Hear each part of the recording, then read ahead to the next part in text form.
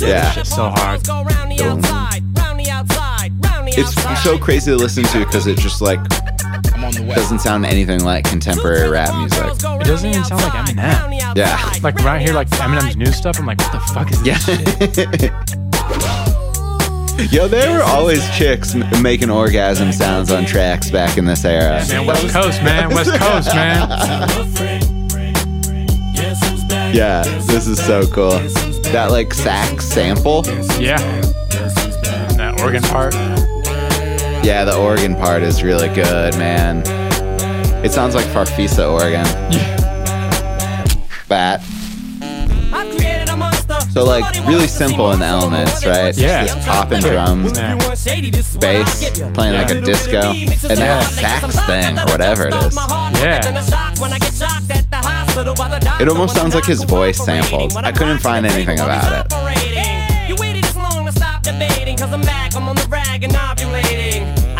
That's how I learned about the word ovulating. Nice. Yeah, Eminem, teacher.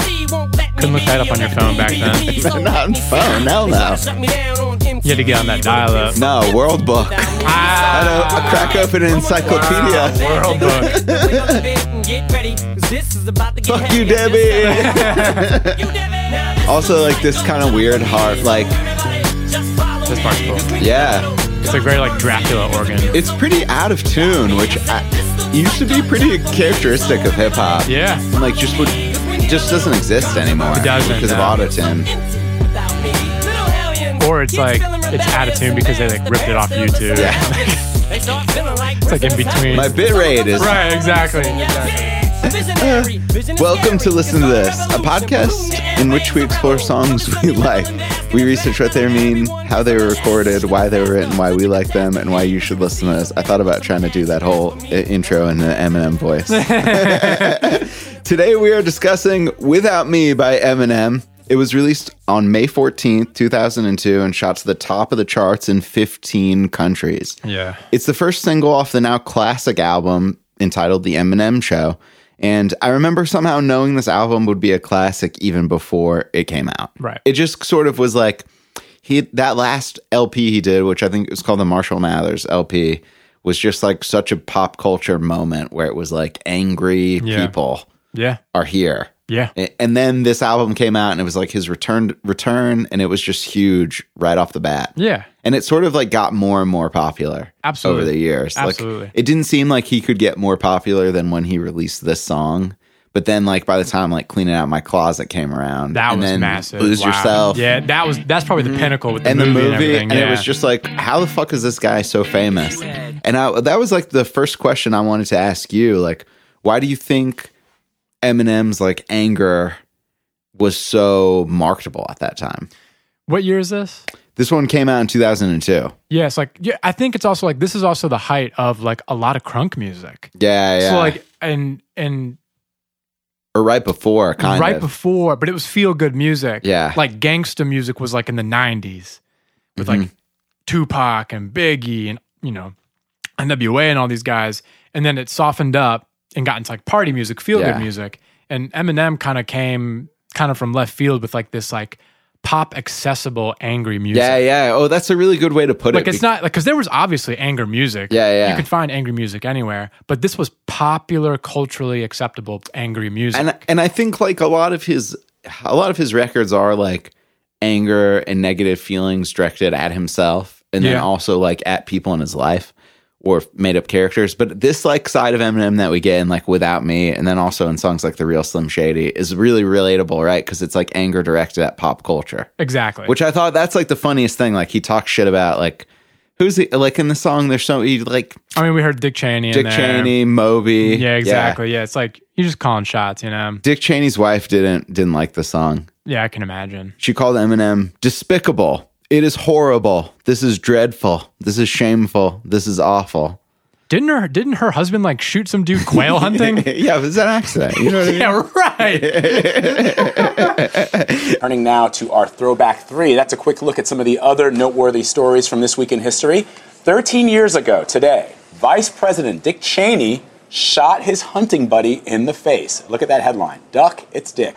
Cheney was quail hunting with Harry Whittington in Texas when he accidentally fired a shotgun, not realizing it was pointed at Whittington. Well, needless to say, this was an embarrassing distraction for the White House. Cheney called it one of the worst days of his life. Thankfully, Whittington did recover from his This song, Without Me, was produced by Eminem, Jeff Bass, and DJ Head. So interesting that it's not a Dr. Dre Eminem track. Because Dre's in the video. Yeah, but it sounds like a Dr. Dre inspired kind of thing because it's really simple. Dr. Dre probably has like executive production on like the whole album. Yeah, I'm sure he probably has like a piece of Eminem's publishing. The whole way. He's also making the headphones. I was thinking about that when I listened to the song on Beats headphones. I was like, damn, like Dr. Dre is such a part of the music listening experience now in such a like Inception type way. Yeah. Like, oh, I'm going to be a sick producer and sick engineer and sick rapper. And then it's like, that's not enough for me. I'm going to make the device. Yeah. I mean, well, it was literally like a layup play. Like MP3 players were starting to get fucking huge. And the market was just wide open for like someone to claim the designer headphone space. And he just saw it, and Jimmy Iovine saw it, and they just leapt on it. You think Eminem like feels some type of way about Beats? Like, you think he likes them? Yeah, I'm sure he doesn't have an opinion, you know. I don't know anything about Eminem's life really after this record. Yeah. The only thing I know about him is he has his own studio in his house. Yeah. It's obviously amazing. And if you want to work with him, you have to go there. Yeah. Sounds That's cool. just the way it is. He's a great producer. Yeah. Like, I think like you always read things about Eminem being like low key one of the best rapper producers. Yeah. Like everyone's always like, Eminem's got the best sounds, which I always think is like a funny thing. I never think about him like that.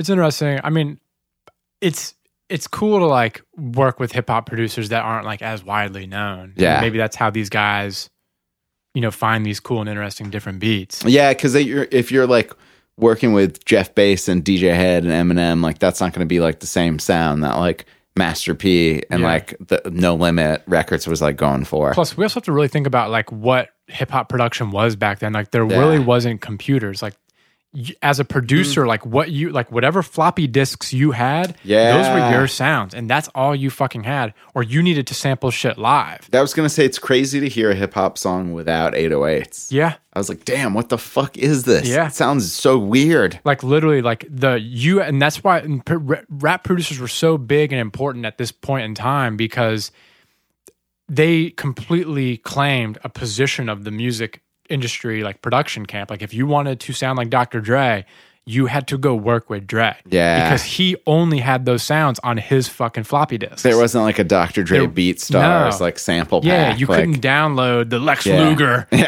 drum pack. Damn, that's the most legendary one. Yeah, that is the fucking prime. It's the one. Yeah. Every Atlanta producer has the Lex Luger snare. I love it.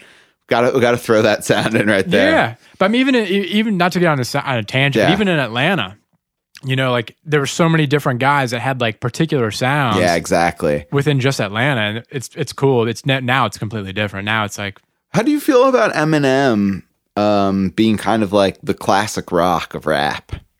I think it fits. Yeah, I think it fits, and I think it fits because people that are our age remember like listening to that shit like on the bus in third grade. Oh yeah, for sure. You know, like we talk to our parents, be like, "Oh yeah, I remember seeing Led Zeppelin." I remember that. I was in high school. That would be so funny, dude. I cannot wait to tell people like that about Eminem. Yeah, I guess I did because my youngest brother went and saw him at Music Midtown. Yeah, and he was like, "Yeah, he's kind of old and not that great." I was like, "It's not the same. You don't understand what it was like." Yeah, so it's like now he's considered classic. I mean, the dude's been since then. I think 90s. I mean, fucking kids today probably, you know. Who do you think like says more words per minute, Eminem when he's rapping on one of his like showing off tracks, or Ben Shapiro? Well, I mean, I think that it sort of depends. Like,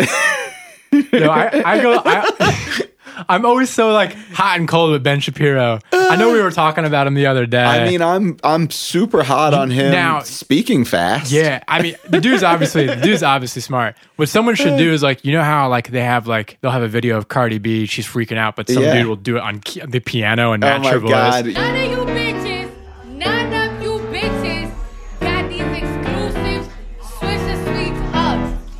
What's poppin'?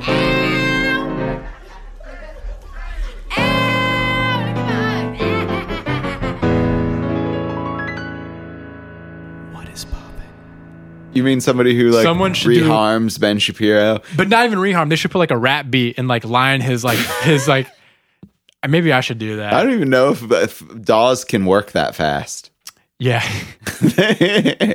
That would be cool. Like that would be cool.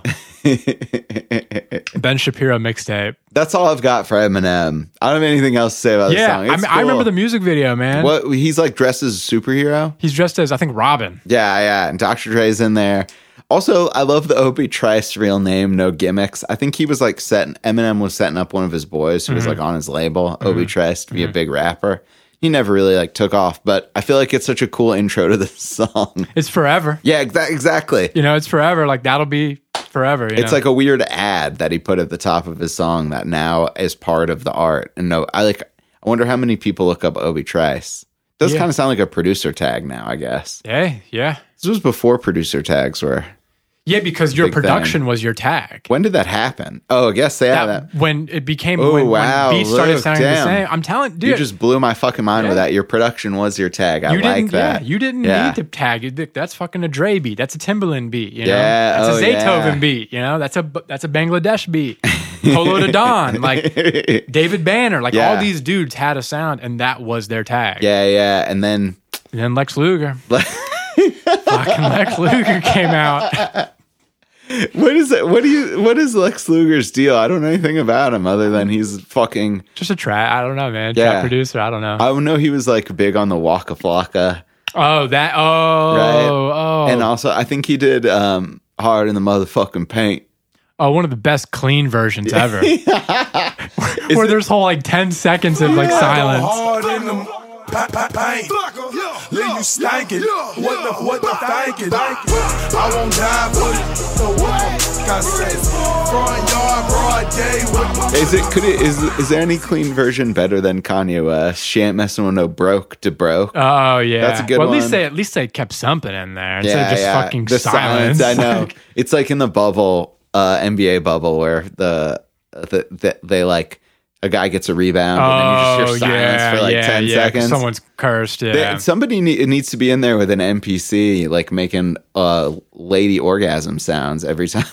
That's how we used to do it. Yeah, that's your beat tag. Back when the producers were better and people played better defense. Yeah.